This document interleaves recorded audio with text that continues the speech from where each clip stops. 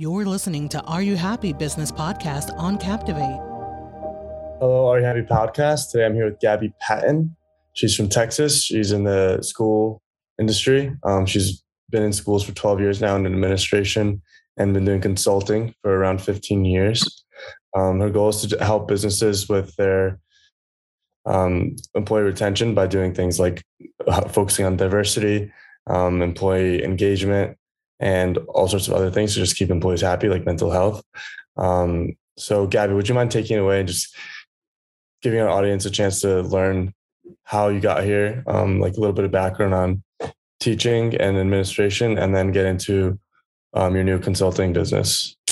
Sure, I would love to. So the way that I started was I was a teacher. I graduated undergrad from my alma mater, Azusa Pacific, and I joined Teach for America because I was a political science and sociology major, and I had no idea what I was going to do with those degrees. So I went into Teach for America. I became a teacher in inner city San Antonio. And I, while there, had a horrible time my first year specifically. I didn't have any support. I didn't know what to do. I didn't know how to teach. I didn't know where to get resources. And it became very clear that we had to figure that out on our own. Yes, there's professional development. Yes, there are things that you can go to, but if you don't know what those things mean, it's hard to participate, So really early on, as a teacher, I started getting together with other teachers to find outside resources and learn how to be better teachers on our own, which kind of just turned into a collaboration type of environment that we spread to other schools. And then I realized that that was a huge problem in every school, is that teachers were being extremely, for lack of a better word, mistreated by every part of the system. And so I wanted to help schools retain teachers, and I wanted to help teachers feel supported. And so I kind of traveled through the administration route and became a principal and started launching schools. During COVID, I was launching a campus at the announcement of COVID. I was being announced as a launching principal. And so going through that, I really learned about psychological safety, learned about how to retain a staff during such a tumultuous time, especially when you're asking so much of them. And then started to realize this is much bigger than just, employee of the month, right? Teachers need to feel supported, developed, have leadership pathways. And that required a lot of proactive planning. And so eventually that transitioned into helping a startup through a mutual connection with their systems and procedures and their scaling as they were attempting to scale their business. And that brought about understanding that we need to go into what we now call DEIB, or diversity, equity, inclusion, and belonging, and coaching leaders how to have an empathetic mindset, how to look at employees as people, how to transition what employees want and need into proactive long-term plans. And so now that's where we're at. I try to work with both schools and businesses to develop a culture of employees and what I like to call a competent culture, one that cares, considers, and is constantly trying to better itself. What do you think is the number one thing to do in terms of employee retention with for example, a startup that you worked with? What did you learn that had to be done with them specifically? First and foremost was I needed the executive staff to have data on how their employees felt. What I heard a lot when I went in, and how I always start, is by asking employees just one-on-one, what do you like? What do you wish you could change about where you are currently? And then I will trend those things and give them to the executive team or whoever is working with their HR. And 9 times out of 10, the executive team or the hiring team have never done that. And so they make assumptions about what their team wants or what their team needs without ever having spoken to them. And so because of that, they begin telling themselves stories in their head, which we all do, right? If we don't have information, we fill that gap with our own information. And they start to tell themselves, my employees need this, my employees need that. My employees are distressed or disgruntled because of X, Y, or Z. And rarely is that a reflection of them. So the first thing that I do is I go in and I do this survey of what the staff really, really wants and what they really enjoy. And then when I present that data, we go from there. But overwhelmingly, it is executives assuming that they know what their staff needs and wants, and they operate from that. And so they could be doing a lot of great things. There could be a lot of incentives and investment and opportunities and things like that. And it's not at all what the company wants, the employees want. So yeah, that mindset there. And then I've noticed outside of education predominantly, heavily structured teams. So like we are the executive. This is the CEO, COO, CMO, and they're very closed off. That whole business is a bit murky. And so really like trying to like penetrate that wall between I'm the executive and you're the employee is another thing that we really have to work on, especially with Gen Z coming into the work field. They ask better questions than I ever asked as an interviewer. And I find like a lot of times these like executives who are my age or older, like just don't know how to handle it. And so they don't handle it. They say what they need to say to hire the employee. And then the employee comes in and they become extremely disgruntled because everything that they asked and were told isn't being given, or they're being given the runaround of like, oh, it'll happen eventually. So, those are really the prevalent things, and they all have to do with mindset of leadership. So pretty awesome. So you're not only working with like the employees, but you're trying to work with the executives on teams as well. Yes. Trying to like create, there's a lot of individuals who do what they call happiness consulting, which is going in and like giving strategies about how to increase employee engagement. What I try to do is shift mindsets of leaders to understand that it's their responsibility to foster those environments and that you have to develop them. You have to plan them very carefully, that they need to be rooted in data. They need to be trackable and replicable. And so that's my main goal, is to go in and affect change at the leadership level, because that's where it starts. However, as I just mentioned, mindset is a huge thing. So making sure that the company that we're going into is able to say like, yes, I recognize there's a problem. My employees aren't happy. I've tried things and it's not working. And being able to sit back and be like, okay, I'm part of the problem. How do I fix the problem? Yeah. What have you found in terms of the like education space? What leads to happiness in those spaces and like retention and like with teachers?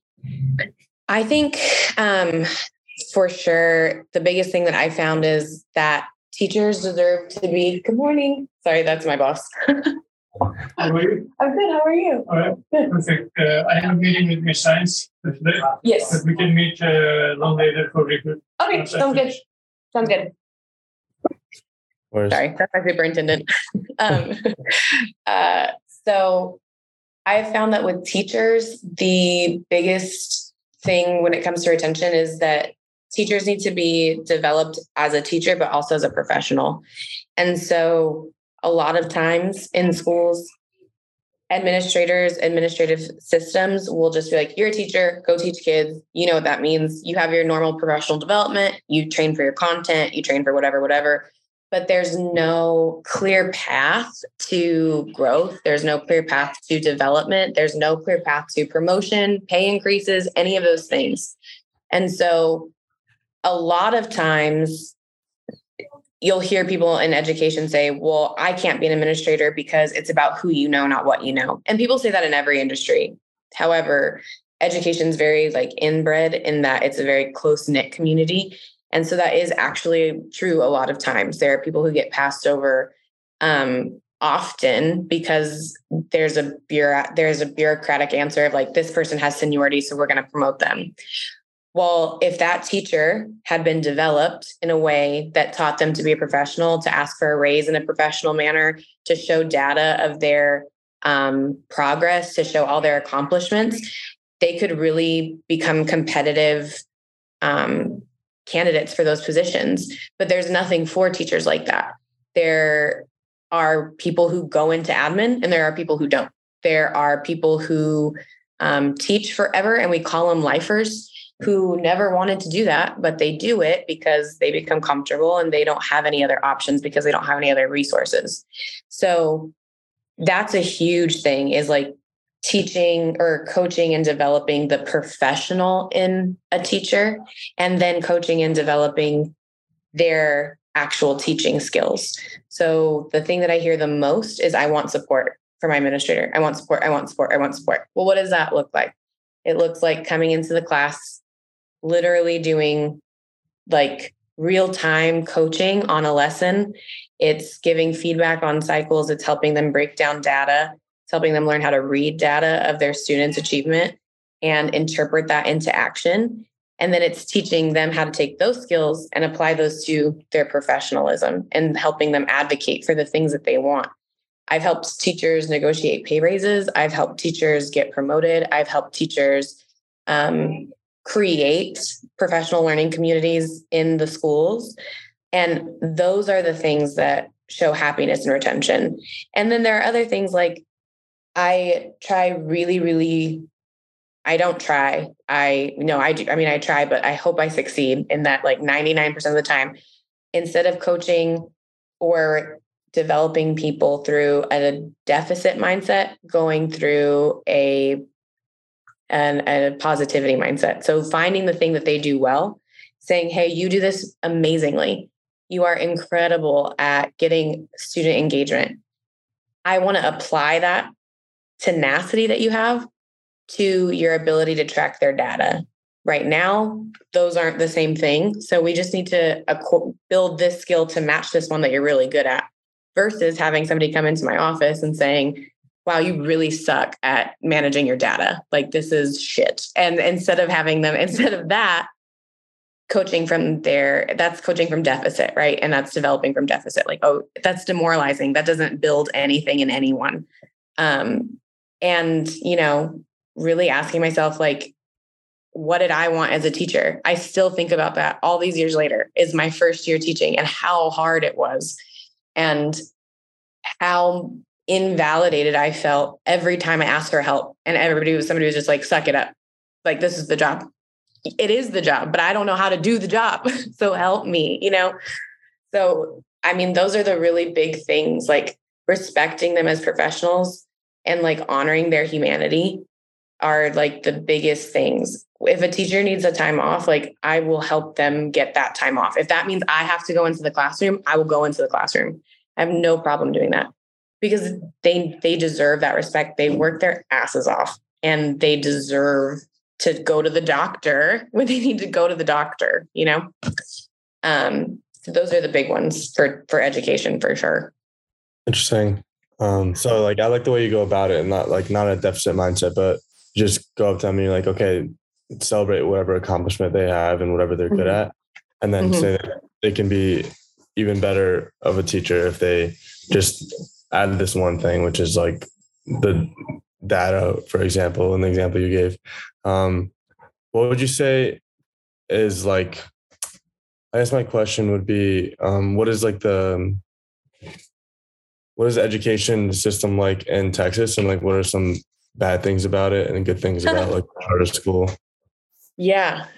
So the education system in Texas is Can I cuss on here?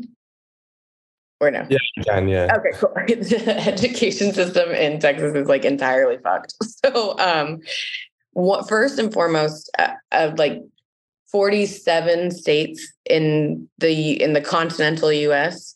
use something called the Common Core curriculum. Texas and maybe 2 other states, I think Oklahoma and maybe Massachusetts, I don't think that's right. Anyway, they don't use Common Core. Texas does not use Common Core. We use something called content-based standards, and here they're called TEKS, TEKS. And so the difference between those things is that the TEKS standard is a content-driven standard, which is very much like your SAT, right? It's a standardized question about what you've learned. Common Core focuses more on skill building. So students learn how to apply writing skills, summarizing skills, literacy skills, mathematics skills to content, and then that is assessed. So the writing open-ended responses versus multiple choice. Common Core is, of course, has its things everything does, probably more effective because it's a more holistic learning method. And the standard for achievement in Texas is super low. Our standardized test, the STAR, it's at grade level. So schools that are affluent and have a lot of resources to keep their kids at grade level on track moving forward do really, really well on that assessment. And then they're rewarded by the state with additional funding. Schools that are in high poverty, low socioeconomic environments where kids are coming to us with deficits in reading by like 3-4 years, by math 5-6 years, not to mention like the trauma from living in poverty, the trauma from just the difference in their lives compared to affluent peers. They come to our schools with a lot more, and it makes basic education a lot harder. And so they have a much lower passing rate, which they are in turn rewarded by the state with less funding, and their funding is retracted. And so what I do is I work in charter schools that go into those communities, and the goal is for us to offer the students in the low achieving, low socioeconomic situation, offer them the same kind of opportunities that their affluent peers would have. So there's that whole part, which is on the on the actual content side. But then there's also the still like very, very, very prevalent segregation, especially in San Antonio. San Antonio is one of the most segregated cities in the country. And people, I don't think, really think about that very often. But we're such a big city, and there are so many like micro cities within that, and they have their own way of doing things, and they have their own culture, and everything is very unique. And it is very well known that anything in South San Antonio, Southeast, Southwest, South Central is going to be, it's always going to be people of color, and it's always going to be lower socioeconomic. The Caucasian population, the affluent population is north, central, northeast, northwest. And you can even see it in the districts. If you drive the 410 loop, you can go from, or let's say the 1604 loop, our outer freeway, you can go from 1604 on the southeast corner and come all the way around, and you can literally see the difference in the schools, in the community. You can see how the city changes. And that is a huge, huge part of Texas, is particularly San Antonio's issue with education, because the funding is allocated that way. And so we have just a lot to deal with in terms of that. And it breeds a lot of rivalry between communities. So there's not a lot of community intersection. And then it creates this fabricated need of school choice, which is where my job as a charter school educator gets really convoluted, because there are positives and negatives to school choice. There's positives and negatives to opening charter schools. But with the contention between the like kind of classes, school choice looks and sounds a lot different for the affluent community than it does for the lower socioeconomic communities. So that is also a huge, huge problem. And then property taxes. It's the same thing. The house property taxes 100% fund our education system in Texas. And so the more houses and the bigger the houses and the better the property rates, the better the schools. Urban schools, there is not a lot of property development in urban schools. They're apartment complexes, factories, those types of jobs, those types of incomes, and less ownership. So there's less funding. And it's very, very evident in even the grounds of the campus. So we have a lot to work around in Texas. It's a shame that they're not able to like figure out the funding so that people in these inner cities are like supported because they need it. But I don't know. I always feel really badly for people who are teaching in the inner cities because of like what they go through. Mm-hmm. So it's important work that you do, and I'm super excited for you. And I like the niche that you're in, that you have this background in teaching and like administration and education, and then you're doing like consulting for businesses. So hopefully like those two worlds can collide and you can continue to like consult people on how to build like schools and maybe potentially help people with funding. But I really appreciate your time today. I want to thank you again. And I do want to give you the opportunity to like share with our audience where they can reach you, especially if they need the consulting. Yeah, definitely. So if you need to find me, I have a brand new Instagram that I started. It has 2 pictures on it, but it is brand new because I am just now taking this to a place where I'm going to start putting a company behind it. It's something that I've been doing really by word of mouth. And then in the education community, it's pretty known that I do this in this circle. So I haven't really built out my outer facing things, but I do have an Instagram. It's Competent Cultures Consulting. And then on LinkedIn, we have a Competent Culture site, and those link to the website as well, where you can book a consultation with me, and we'll go over like a preliminary diagnostic of what you're looking at. I can go over what our long-term or short-term plans would be. And then for educators, we can decide if we want to go back based on the data. We can build a plan over a quarterly interval, or a semesterly interval, or even for a whole year.